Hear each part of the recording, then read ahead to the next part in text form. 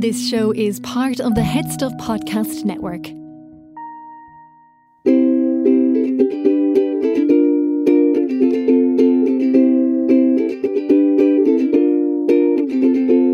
Look right down any crowded hall, you'll see there's a beauty standing. Is she really everywhere or a reflection? One always calls out to you, the other's shy and quiet. Could there be two different girls who look the same at Sweet Valley High? Sweet Valley High.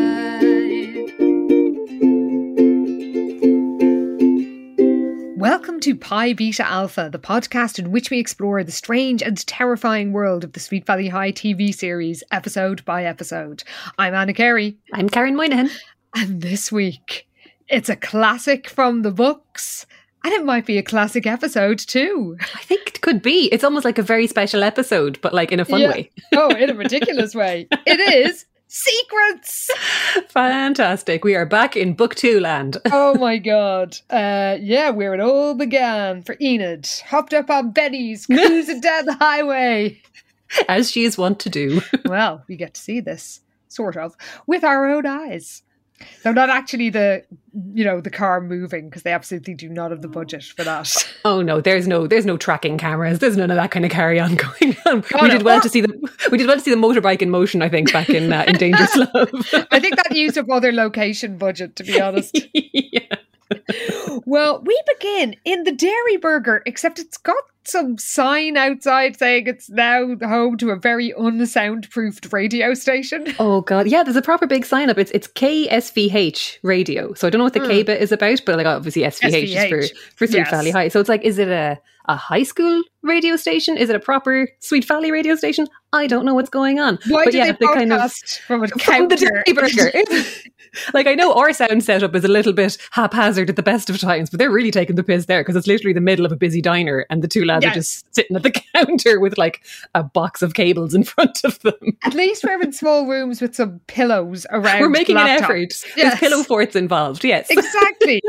Oh, well, there'll be no pillow forts in KSVH because, they're literally just sitting at the counter with a sound desk. So good. Yeah, it's the Manny and Winston show, so it's all kicking off. I mean, we love Winston. We're kind of neutral about Manny, but this show sounds tedious. A little bit, yeah. Although I have to say, I am warming to Manny more now because he seems to be kind of branching out on his own a bit more, and he's not so much like Bruce's little sidekick. True, actually, yeah. And he was pretty funny the last time as Manny Petty. Very true. And he's friends with Winston now, who he was tormenting at the beginning of the series. Yeah, that's true. Even though they seem to be like, the core gang that all hang out together, but they were quite mean to each other at first. So, they really were. Yeah. Well, they have a lot of annoying sound effects, which is like Winston beeping a horn and stuff like that. Oh, like after literally every word that Manny says, Winston's like banging a drum or sounding off an air horn or something. Yeah, there's a lot going on. It's a very noisy show. Well, somebody hands them some breaking news at the counter in the diner. And what could that news be, Karen? Oh my God, there's a rave on at More Music, which I guess is like a local music video station, like the Sweet Valley version of MTV, I suppose. Apparently. Yeah, it's where they play all the most happening tunes. And it's Say No to Drugs month. So it's a big deal. Yeah. Then Manny says he's going to put on the Beastie Boys, but we absolutely do not hear it because they do not have the rights. Oh God, no. And the guy who handed Manny and Winston the breaking news story joins Todd, Liz and Enid at a booth. And who could he be? Well, it turns out it's Ronnie Edwards. It is. Or as I wrote down, Ronnie Edwards is here. Oh, great. One of our least favourite characters, though we did get a pleasant surprise that time he became a gambling addict and was in debt to an OTG. I mean, that was very satisfying, yeah. So, this is stupid judgy Ronnie as we first met him back in the original Secrets. And Ronnie is all sort of cocky and a bit obnoxious, and he says he's just talked to his dad, who it turns up is like a senior person at More Music. And the event, this rave, is going to have an anti-drug spokesperson. And who is that spokesperson? Well, it's a surprise to her, but it's Enid. It's like he didn't ask her at all whether she even has any interest in this. Yeah, which she doesn't. Happening. No, she really does not. Apparently his dad wanted the girl next door type. And part of this role is quite extraordinary. Unexpected, you might say. Yes. Can you tell us what her duties will entail? Yeah, so apart from going on TV and talking about how kids shouldn't do drugs, the anti-drugs spokesperson with More Music gets to do 4 appearances with Aerosmith on their West Coast concert tour. And I kind of love the idea of Aerosmith like bringing out some 16-year-old girl to tell the crowd at their gig not to do drugs. Like, really though? Steve Tyler's there waving those scarves, his silk scarves around. They've just done Crazy, or one of their early 90s, where I Don't Want to Miss a Thing. One of their early 90s bangers. Which I Don't Want to Miss a Thing was a bit later, I think. That would have been, Armageddon is later. It was Armageddon. Yeah. But definitely the one with Alicia Silverstone in the video. Alicia Silverstone and Liv Tyler. Of course, yeah. That would have been around this era. So, I can't imagine poor little Enid coming out in her dungas and her flowery top. Just say no, kids. Well, Enid doesn't look happy about it, but Todd's all excited, like the big gormless Egypt he is. And Liz can tell that something's up with Enid, but Enid's like, I'm fine. But then she pours coffee all over her chips. So she clearly isn't fine. Those chips look awful as well. They're so pale. They're like, those are not cooked chips at all. That's true. All their servings of chips in this eatery always look kind of gross. True, yeah. I actually prefer them stacked into a top hat or Jenga tower. Yeah. Well, we cut to the Castel Wakefield where Jessica and Lila are feeling the burn. Oh, so good. I actually love this because it's very book Jessica with her Jane Fonda workouts and her leotards and all the rest. But yeah, she's yelling at Lila to go for the burn and they're doing sit-ups. And Lila's like, if I get any hotter, I'll spontaneously combust. But yeah, they're giving it loads in their workout gear. And it's very funny. It is. And then Liz and Enid come in and break the news about Enid's new role and now she's going to go on tour with Steven Tyler. It's very inappropriate for a 16-year-old. Maybe it's just like, you've just read Rock Stars Girl. I mean, this is it. It's more aging rock stars and girls fancying them. Because I did wonder, like, do they actually fancy Steven Tyler? Is that what's happening here? Because really? Surely not. Really? I hope not. Well, Jessica is all sort of shocked by this, the thought that Enid could be sharing a stage with these rock legends, and says that Enid will have to introduce her to Stephen. But Enid said she's not sure if she'll take up this position. Yeah, she's very unconvinced by the whole thing and not a bit happy about it. They keep playing this like serious music, you know, the kind of guitar wail that's very like 90210 or something. Yeah, it's like emotional upheaval. End of a scene. Love it. There's a lot of that going on. Oh, there is. It's amazing. Well, Lila and Jessica are just disgusted at Enid's ingratitude, basically. And when Enid drags Liz off to have a private chat, Jessica says, nobody will want to watch dorky Enid on TV. We love Enid. True. Enid's great.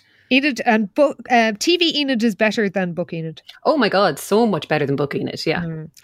Well, Jessica says that what this event needs is someone dynamic and appealing who could stand next to Steven Tyler and hold her own. Oh God, it's gas. Like she's so devious for this whole bit, and like her eyebrow keeps popping up and down in a really like devilish manner the whole way through this little monologue. It's very funny. It is.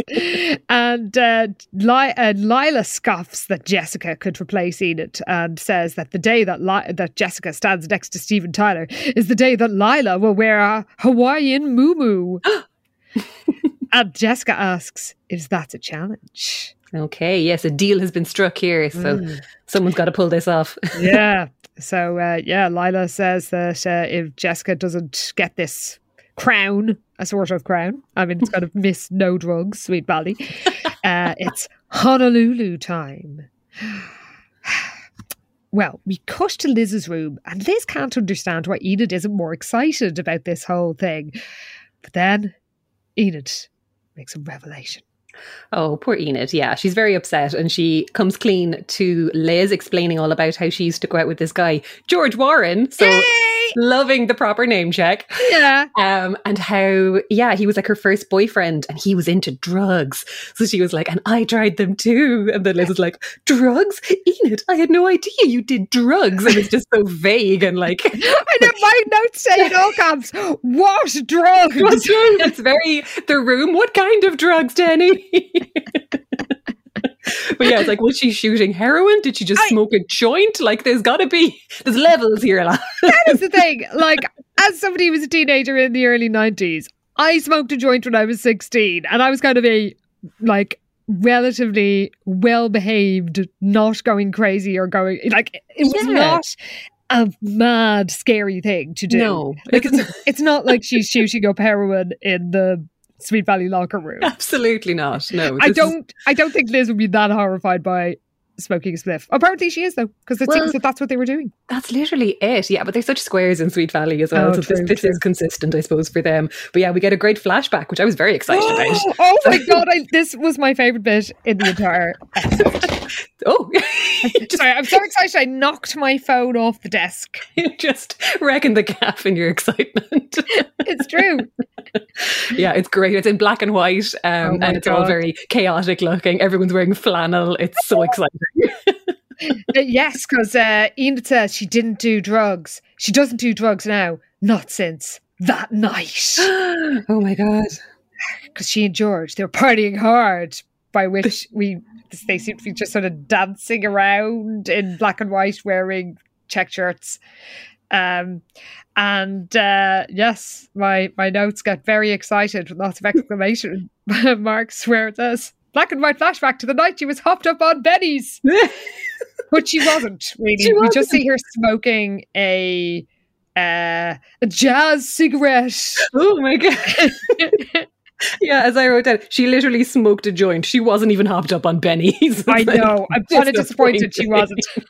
Where are the pills, Enid? Come on. Go big or go home. Well, actually, the worst thing about it is that they drink drive. Because it's clearly they're drinking. They're all like waving bottles around. Yeah, that's the real issue here. Because they are definitely on the set. Like there's bottles clinking like mad and everyone's drinking beer. And I suppose which is pretty close to the book as well. They did get in a car and head off to a party, but then caused an accident. But I think in the book, wasn't it that they hit a kid with the car? They did hit a kid. It was pretty bad. We don't really see exactly who got hurt in this. We just see sort of people lying around. That's it. Yeah, Enid does say that there was an accident. They hit another car and people got hurt. So like nobody died. So that's good. But yeah, she like people got hurt and it was their fault. And it just kind of shows her being like bundled into a cop car. So which is an image we want to see. So good. But yeah, it's very dramatic. Again, more like wailing guitar music. Fantastic. All like that. So good. Well, Enid still blames herself for that fatal night. I'm using fatal in the Sweet Valley High. In the Sweet Valley sense, love it. And so after that, her parents moved to Sweet Valley and she and George kept writing to each other, and he's just out of rehab. That is a long rehab. In the book, his parents sent him to boarding school. Oh, that's right. Yeah. Yeah, because it sounds like it's been a year since this stuff happened, because she does say, look, we didn't move to Sweet Valley because of my dad's job a year ago. Last year, yeah.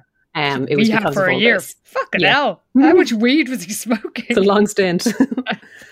Well, he wants to see her, and this is so like the book. I love it. She shows Liz a letter George wrote and says that if Ronnie read it, he'd never want to see her again. He thinks she's an angel, but she's not. She's more interesting than that. Good for you, Enid. Yeah, exactly.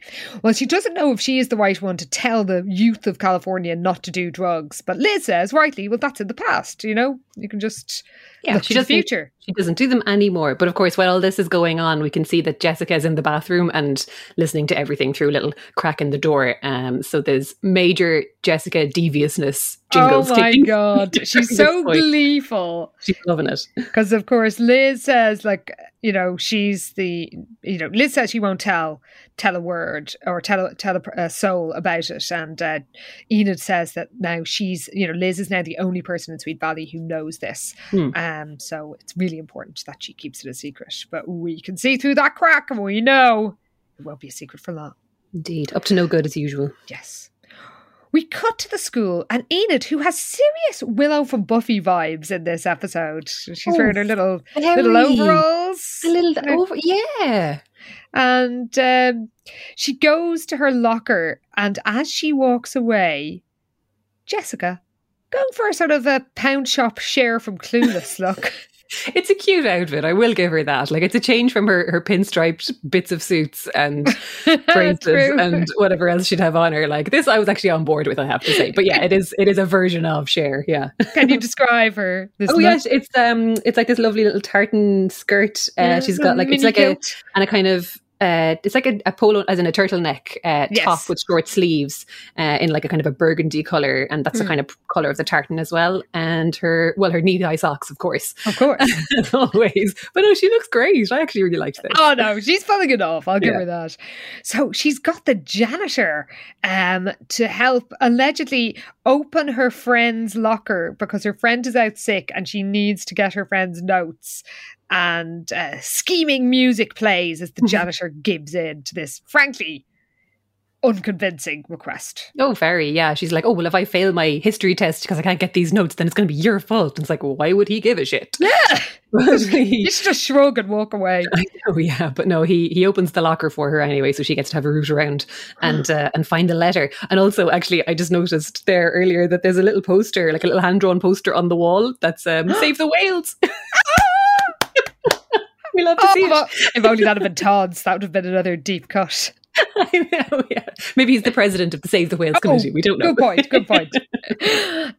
Well, of course, Enid, for some reason, took that letter into school. At least in the book, she left it in Liz's room after showing it to her. That's right. Yeah. So for some inexplicable reason, she took it into school, put it in her locker, and Jess, with an evil gleam in her eye, removes it, and we cut to her photocopying it in the middle of the hallway, by the way. I mean, the layout of this school is frankly, their computer room called Mr. Russo's lab. The Oracle office. Nope. Swimming pool, just like at the end of a corridor. It's like there's so many places this photocopier could have been, and yet it's in the middle of the hallway. Yeah. Well, the layout of the TV Sweet Valley is just a mystery, and I kind of like it that way. Me too. It's got Escher vibes. It's like, who knows what's around the corner? Oh, good point, yeah. Nightmarish tone.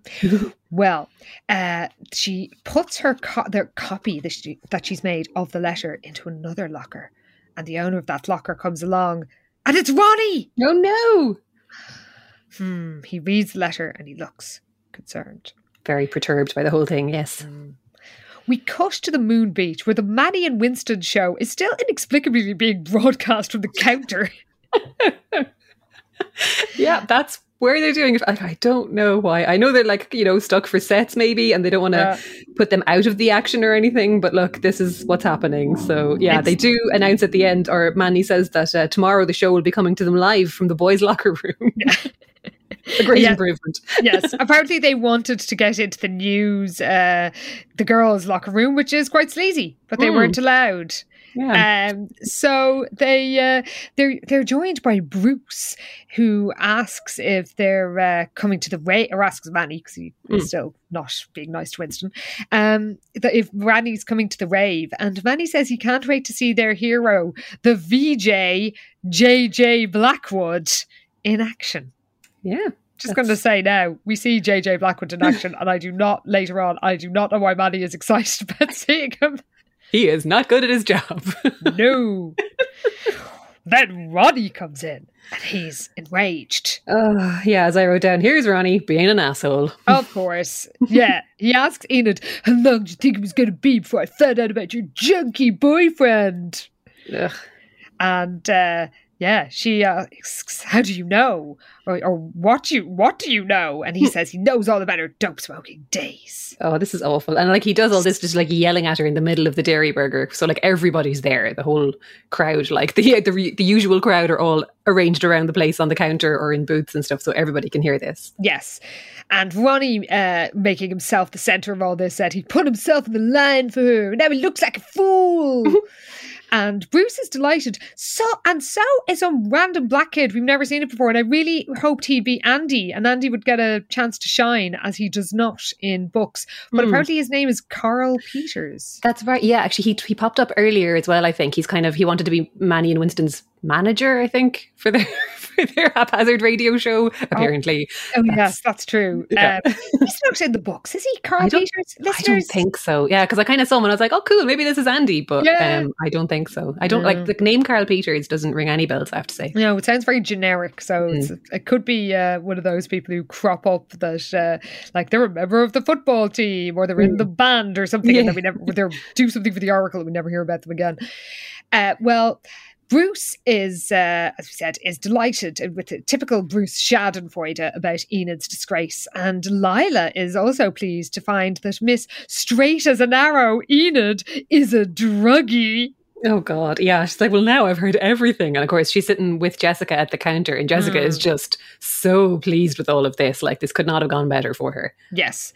And Enid, of course, turns on Liz and says that, you know, she was the only one who knew and she must have blabbed the secret. And Enid would never trust her again. Oh. We cut to the Casa del Wakefield where a miserable Liz rings Enid, who hangs up immediately. And clearly this has been going on for a while.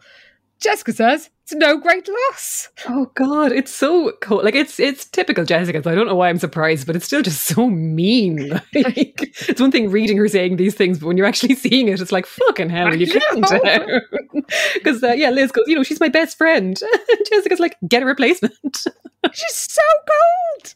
So cold. You shouldn't hang around a druggie. I love that they think that, like, apart from the general judgmentalness, the fact that they go straight to thinking that Enid was like, I don't know, you know, on smack. Like there's quite a leap, you know. I don't know why they think that she was some sort of hardcore addict, as opposed to the very likely explanation she was somebody who smoked a couple of joints.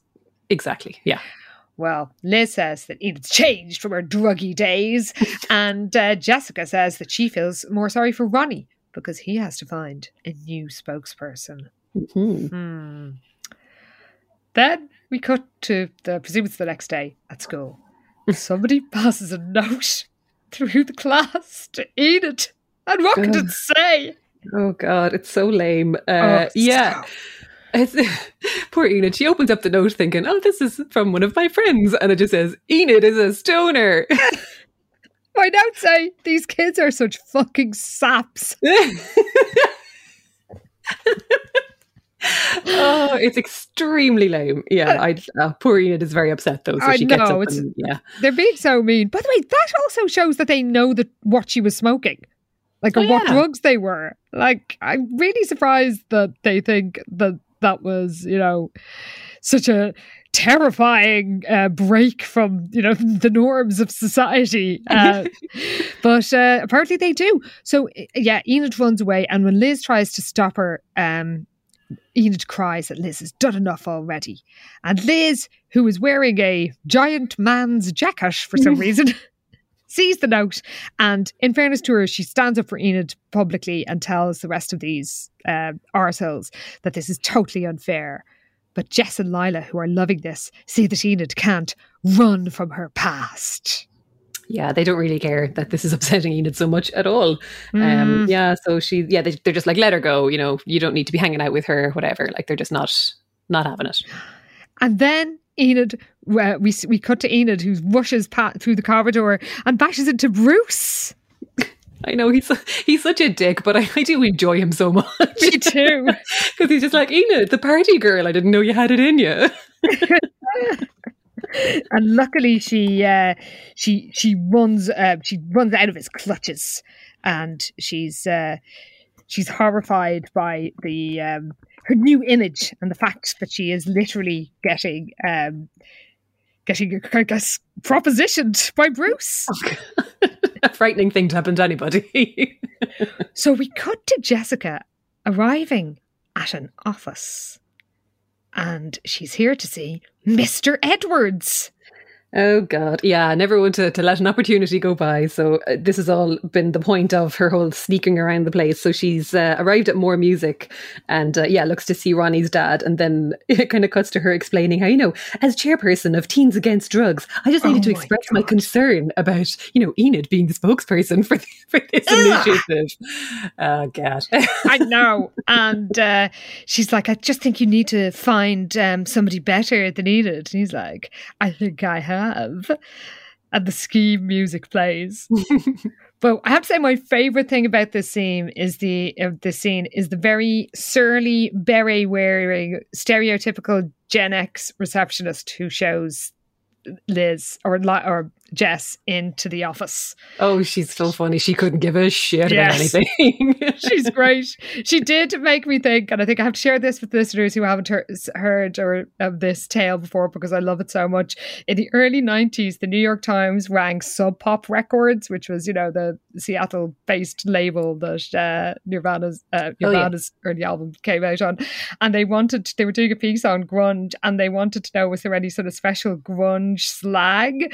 So she decided to take the piss and make up all this stuff, and it is amazing. Look up New York Times lexicon of grunge sub pop because I have it in front of me. She told them that people said that the word for hanging out was swinging on the flippity flop. Stop it. And that it's sorry, it's so terrible. The phrase for bummer was harsh realm. Wow, I kind of love that. And that people wore whack slacks, which were old ripped jeans. Oh my God. And called uncool purse people lame stains. So she just made up all this random, hilarious fake slang, and the New York Times published it. And it is genuinely, you can see a scan of Lexicon of Grunge breaking the code. And I just imagine that receptionist in More Music or whatever it's called. I don't know, maybe she was swinging on the flippity flop in her wax slacks. She certainly seems the type. Well, if she saw Jessica, she'd certainly say that it was harsh realm. So, she doesn't have any power, sadly. So Jessica seems to have got the job. And we cut to the Moon Beach, where Lila is disgusted by the news. Oh, she can't believe that Jessica has pulled this off. I don't think Lila knows that Jess has orchestrated as much of it as she has. Like the whole letter stuff, I think, is all still quite secret. But yeah, I think they just think that Ronnie just knows somehow. I think they probably think Liz told him because I suppose, well, that's it. Nobody suspects that it was Jessica that made this whole thing happen. But yeah, Lila just can't believe that she's after swinging this. So she's got the moo in a bag, and I think it's a Jessica that says to her, "It looks like you and this moo have a date after all." Well, Lila says she won't wear it until she sees Jessica on Steven Tyler's arm.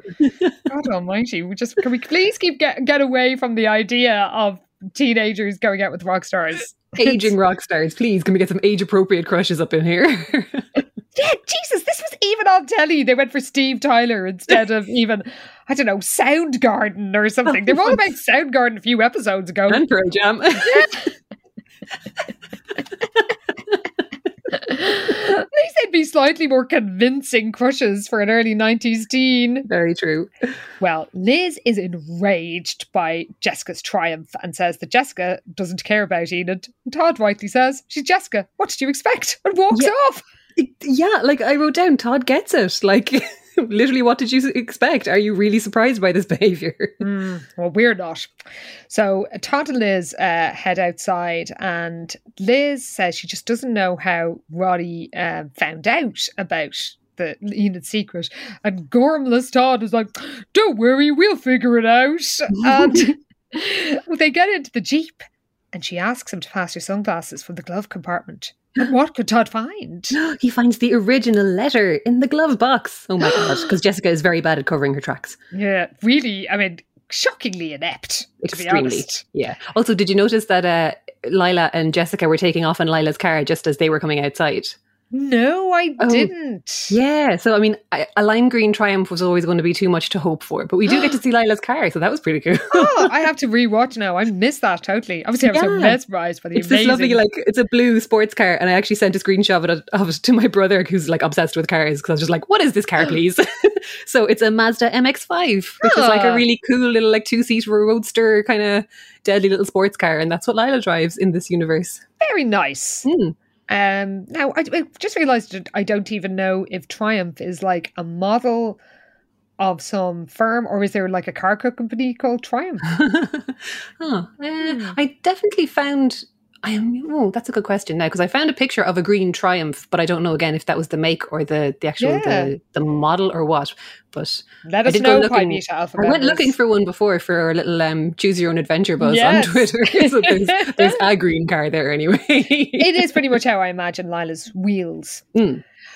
Well, at school, Liz descends on Jess, and Lila, when she sees Liz approaching, says... Can you share what she says? Uh-oh, Tinkerbell looks upset. Lila gets all the best lines. She really does, and she's so good at delivering little kind of one-liners like that as well. She's so much fun. Well, Liz accuses Jess rightly of fucking over Enid and making Liz look like an untrustworthy liar. Jessica doesn't give a shit. Not a single shit. Yeah, she's like, the truth is going to come out anyway, and in a week nobody will remember. So she's just like, I don't care about any of this. No, she says she'll tell Enid the truth, but Liz says she'll tell her, and she says she doesn't think she can forgive Jessica. If only this were true. And the mournful guitar music plays. No. It's everywhere in this episode. So Liz finds Enid hiding in a classroom. Oh, Enid. So Liz shows her the letter and reveals Jessica found it and used it to get the spot as the spokesperson. And Liz apologises for her terrible sister, which you don't have to, Liz. It's all her fault. That's true, yeah, because even when she kind of shows her the letter and says, look, Jess had it, Enid's like, oh God, I should have known. And it's like, yes, unfortunately, you should always expect the worst when it comes to Jessica. Sad but true. So Enid says, well, look, it was going to come out eventually, and that's why I'm transferring to another school. No! But Liz says, no, you have nothing to be ashamed of. And Enid says, well, she does, because she didn't tell Ronnie the truth, but Liz says they can fix that. Then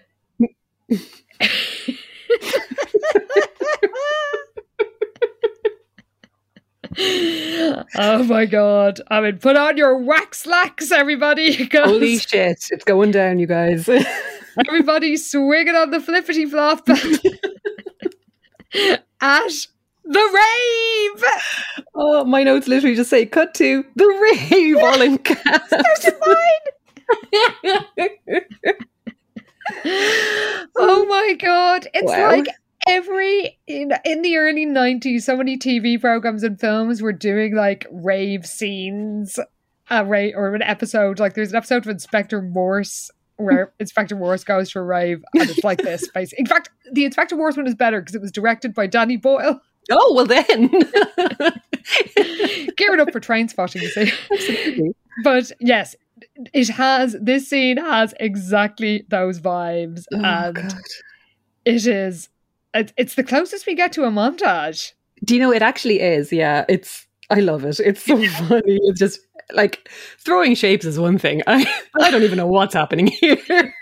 Like, my notes say Bruce is throwing shapes. Yes, he is. He's like Bruce with some girl, just like bopping around in this like silky waistcoat and a baggy shirt. He is giving it absolute socks. He is going for this. It is so funny. Oh my God, he's living. With a giant hat.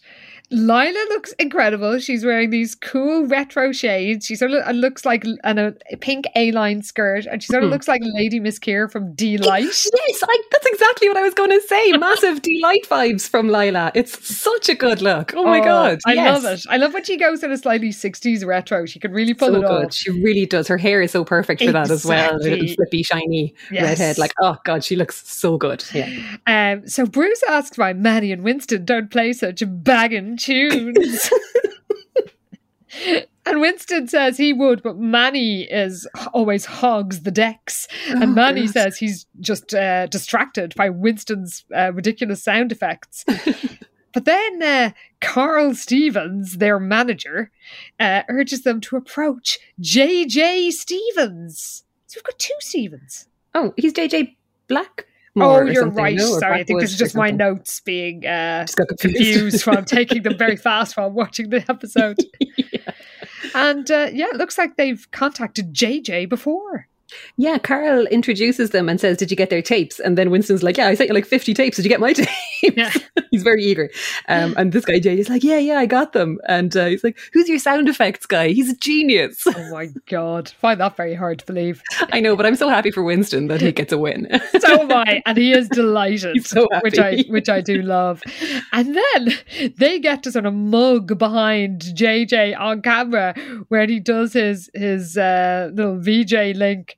And if he's the best they have, God only knows what the rest are. It's so weird. He's like, and we're here with more music. Like, he keeps leaving all these big pauses between things, and he's just like negative energy. There's no energy at all here. Like, he's zero. Shocking. Crack. I can't understand it. I was kind of like, did he forget his lines? Is that what's happening here? Yeah. Because he's just it's the worst delivery to camera I've ever seen. Genuinely is. Yeah. Well, speaking of delivery, Jess is practicing her speech and it's so funny. She's got one sentence that she keeps saying in different ways. And that sentence is, can you share it? Dope is for dummies and drugs are for slugs. And she says it in multiple ways, like, dope is for dummies, drugs are for slugs. She's trying her best. The material just isn't good. Well, she does say, who writes this? Yeah. And then she sees Enid in a bizarre sort of floor-length sack. And Liz wearing her cool little spotty baby doll dress, which she's worn before, which I like very much. And they're next to a hilarious, weirdly authentic, annoying-looking raver wearing a woolly hat over a cropped tee. I just wrote down huge lol at the guy throwing shapes beside Jess all alone. In fairness, I think I was next to people like that in like student clubs in 1994. Yeah. So. God, and it's true, like the woolly hat. He's wearing, it's like a Captain America crop top or something he's wearing. Yeah, then he's got like a hoodie over it. It's going for it. It's very funny because he's like, there's a girl dancing with him at first, but then it kind of pans across to like Liz and Enid leaving the room, and Jessica just kind of looking guilty and troubled. And as she's standing there, like looking kind of like, oh no, this guy is just on his own, just dancing away beside her. It's fantastic. He's making the most of his screen time. He's going for it. Good for him. Well, Enid and Liz have gone off to look for Mr. Edwards, who's like in his office while all this is happening, like in the building. No, I assumed it was like a venue of some sort. So and it is decidedly not. Yeah, they walk out a door and it's like the door to the studio. So they're back out into the more music offices. Yeah. Like, wait, what is happening here? Well, Enid is nervous, but Liz says she has to stop running from the past. And when they go into Mr. Edwards' office, he's there with Ronnie, his sanctimonious child. And Mr. Edwards says he's heard everything he needs to know about Enid. But Enid confronts him. Yeah, Mr. Edwards is such a dick because it seems like he hasn't even spoken to Enid himself at all through any of this. Because he's just real dismissive and like, oh, I know all about you. And it's like, all right, rude, you're an adult, can you cop on, please? Exactly. So Enid's like, look, yes, I did drugs before. It was a huge mistake. And bad things happened and I'm going to be paying for that for the rest of my life. And she's like, look, I turned myself around. I'm not ashamed anymore. She's like, look, my life could have gone one way, but it went another because of people that care about me. So she really stands up for herself, but she's absolutely right. So she kind of just tells them all and says, look, this is who I am, basically. So you can go fuck yourself if you don't like it. It's true. And of course, in she says that not a day goes by that she doesn't think what happened. And then Jess emerges and very unconvincingly makes an announcement. Yeah, she says that he should give the spot to Enid after, like, it's a very un-Jessica move. Totally. But yeah, she comes around and just says, look, kids don't need, well, maybe she's just so put off by the terrible writing for the spot she was supposed to do. But she's like, look, kids don't need slogans and like stupid shit like that. They need straight talking and somebody who's been there to actually tell them what the story is. And again, like, I mean, even from the start, surely Enid would have been the perfect person to talk to people about drugs, because it's like, you know, even in this universe, it's like, oh no, she smoked a joint, she's the worst person ever. But like, she's been there, she doesn't do it anymore. She's like, look, this is the kind of bad shit that can happen. So like, if anything, she would have been ideal. But anyway. Yes. Yeah. True. They eventually come to that realization themselves. Yeah, they do. It takes them a while. They're like, wow, maybe you could have more important things to say than this randomer. Yeah. Liz is impressed by Jessica's generous spirit. We're surprised. We're not convinced at all. No. And Mr. Edwards, says that, you've been through a lot. Get out and tell them all what you've just told me. And Ronnie says, take her out to the stage. And when they leave the office, he says that, what you just did was incredible. And, can we see each other again? And I'm very pleased by Enid's response. Oh, I'm so glad. Yeah, she's like, nope. Yeah. And he's kind of like, oh, I'm really sorry. But she's like, no, like you went out of your way to humiliate me in front of all of my friends. And he's like, oh, but I was just so, thrown by the letter, and, you weren't who I thought you were. And she's like, well, you're clearly not who I thought you were. So yes, she's absolutely not having it. Good for her. And I was so glad that she's just like, no, I'm not taking you back. You can fuck off. Yeah. But much nicer, because she kisses him on the cheek and walks away. Whereas I would have just been like, fuck you, man.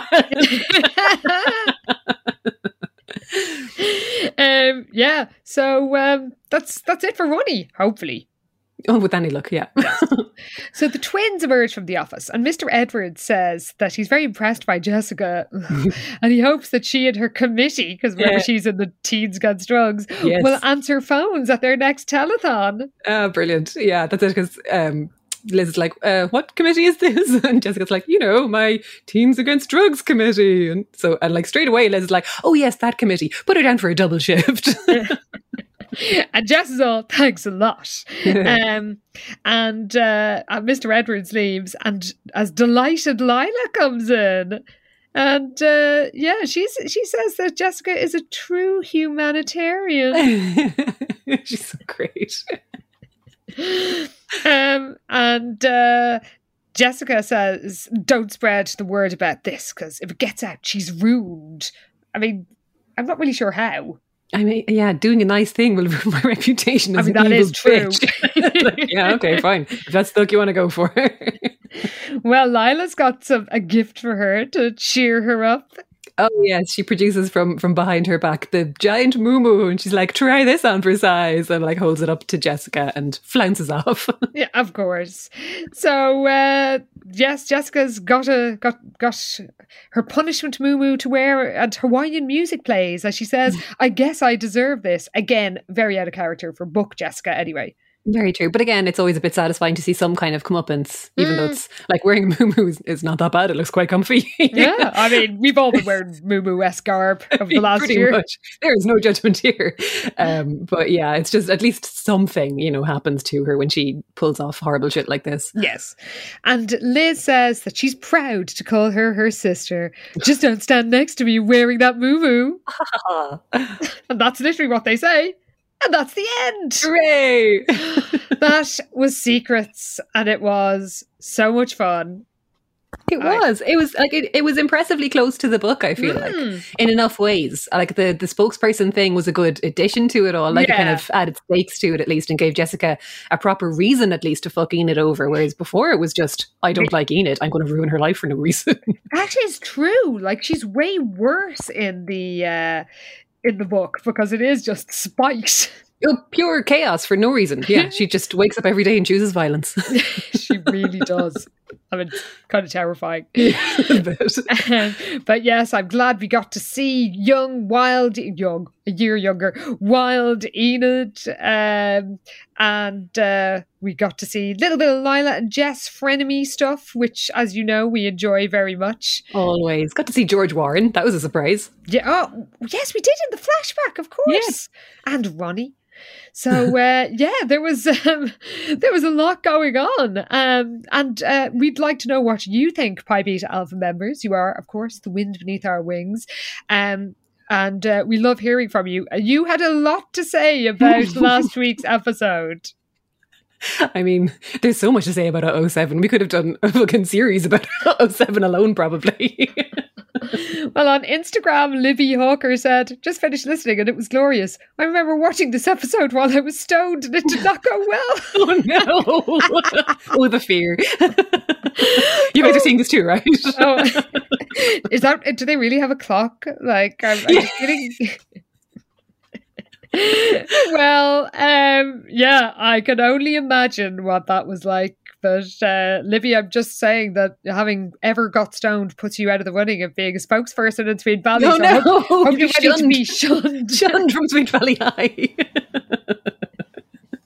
I think we would all be shunned from Sweet Valley High, if we're being honest.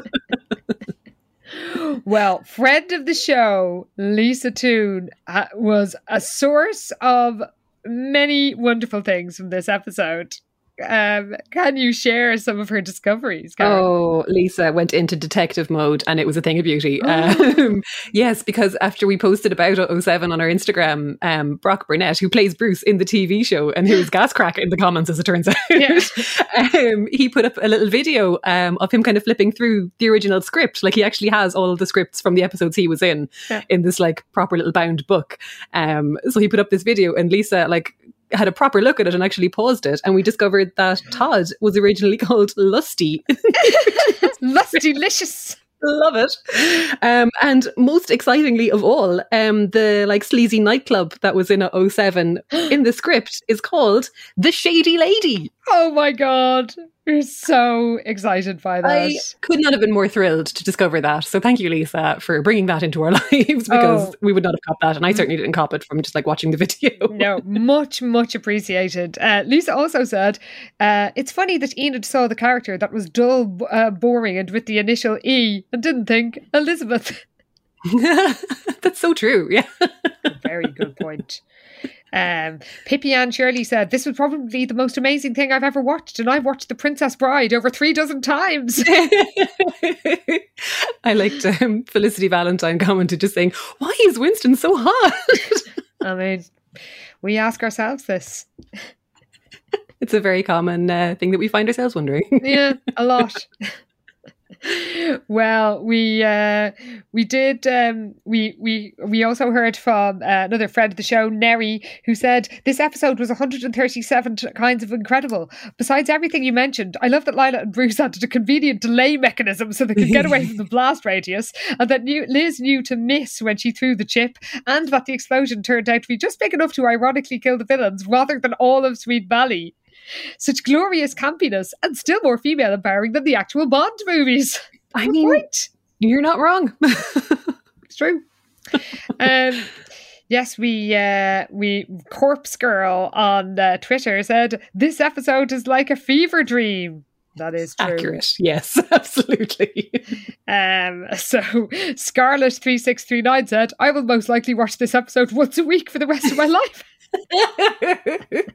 It's nice to have achievable goals. I like that. It's true. Oh, well, listeners, we absolutely adore hearing from you. So please do get in touch with us, Pi Beta Alpha Gang. You know where to find us. You can find us on Twitter at SVH Podcast. You can send us an email at svhpodcast@gmail.com. And of course, we're on Instagram at SVH Podcast, where Karen is still doing just goes from strength to strength. She did a fake film poster and credits for platinum blonde. I had to. It had to be done. I was like, I needed to put up a picture of each person in character because they were so good. But as I was doing it, I was like, no, I need to do more with this. Oh, and you did, Karen. Again, things I've been doing while I should be working. It's like, no, I'm going to make a Bond poster instead for Sweet Valley High. The most important thing. With full credits of all of them, which really have to be seen to be believed. Everyone gets their moment in the credit spotlight. They really, really do. So absolutely check that out. And there's some nice details, like the fact that the font in the credits, it looks like it's the Sweet Valley High title font. It is. I went and found it. Well played, Karen. Well played. Well, Pi Beta Alpha members, next week we're checking out what happens in the main series in Regina's Legacy. But next week here, it's we're continuing the connection with the books. Because it's actually the book based on Regina's Legacy. Honestly, we couldn't have timed it better. Yeah. So our next regular episode is Regina's Legacy. And then our next PBA in like 2 weeks, it's an episode called Photographic Evidence. But like, it's based on Regina's Legacy. Yeah. So it's a double dose of legacy from Regina. So I have no idea what the storyline is. So I'm excited. Yes. Can you give us a hint about what the episode description is? Will we wait till next week? Ooh, okay. I'm going to say a little bit from the synopsis, okay? So I'm just going to say the words 3 suspicious men. How about that? Oh. Color me intrigued. I mean, how could you not be? Well, listeners, we will be here next week in the main feed with Regina's Legacy, and we'll see you, Pi Beta Alpha members, in the clubhouse in 2 weeks for Photographic Evidence. I'm excited. I can't wait. I mean, suspicious men. Oh my god. Well, we'll be swinging on the flippity flop with you all. It's going to be amazing. It will not be Harsh Realm. Absolutely not. See you then, everybody. Thanks for listening. Bye.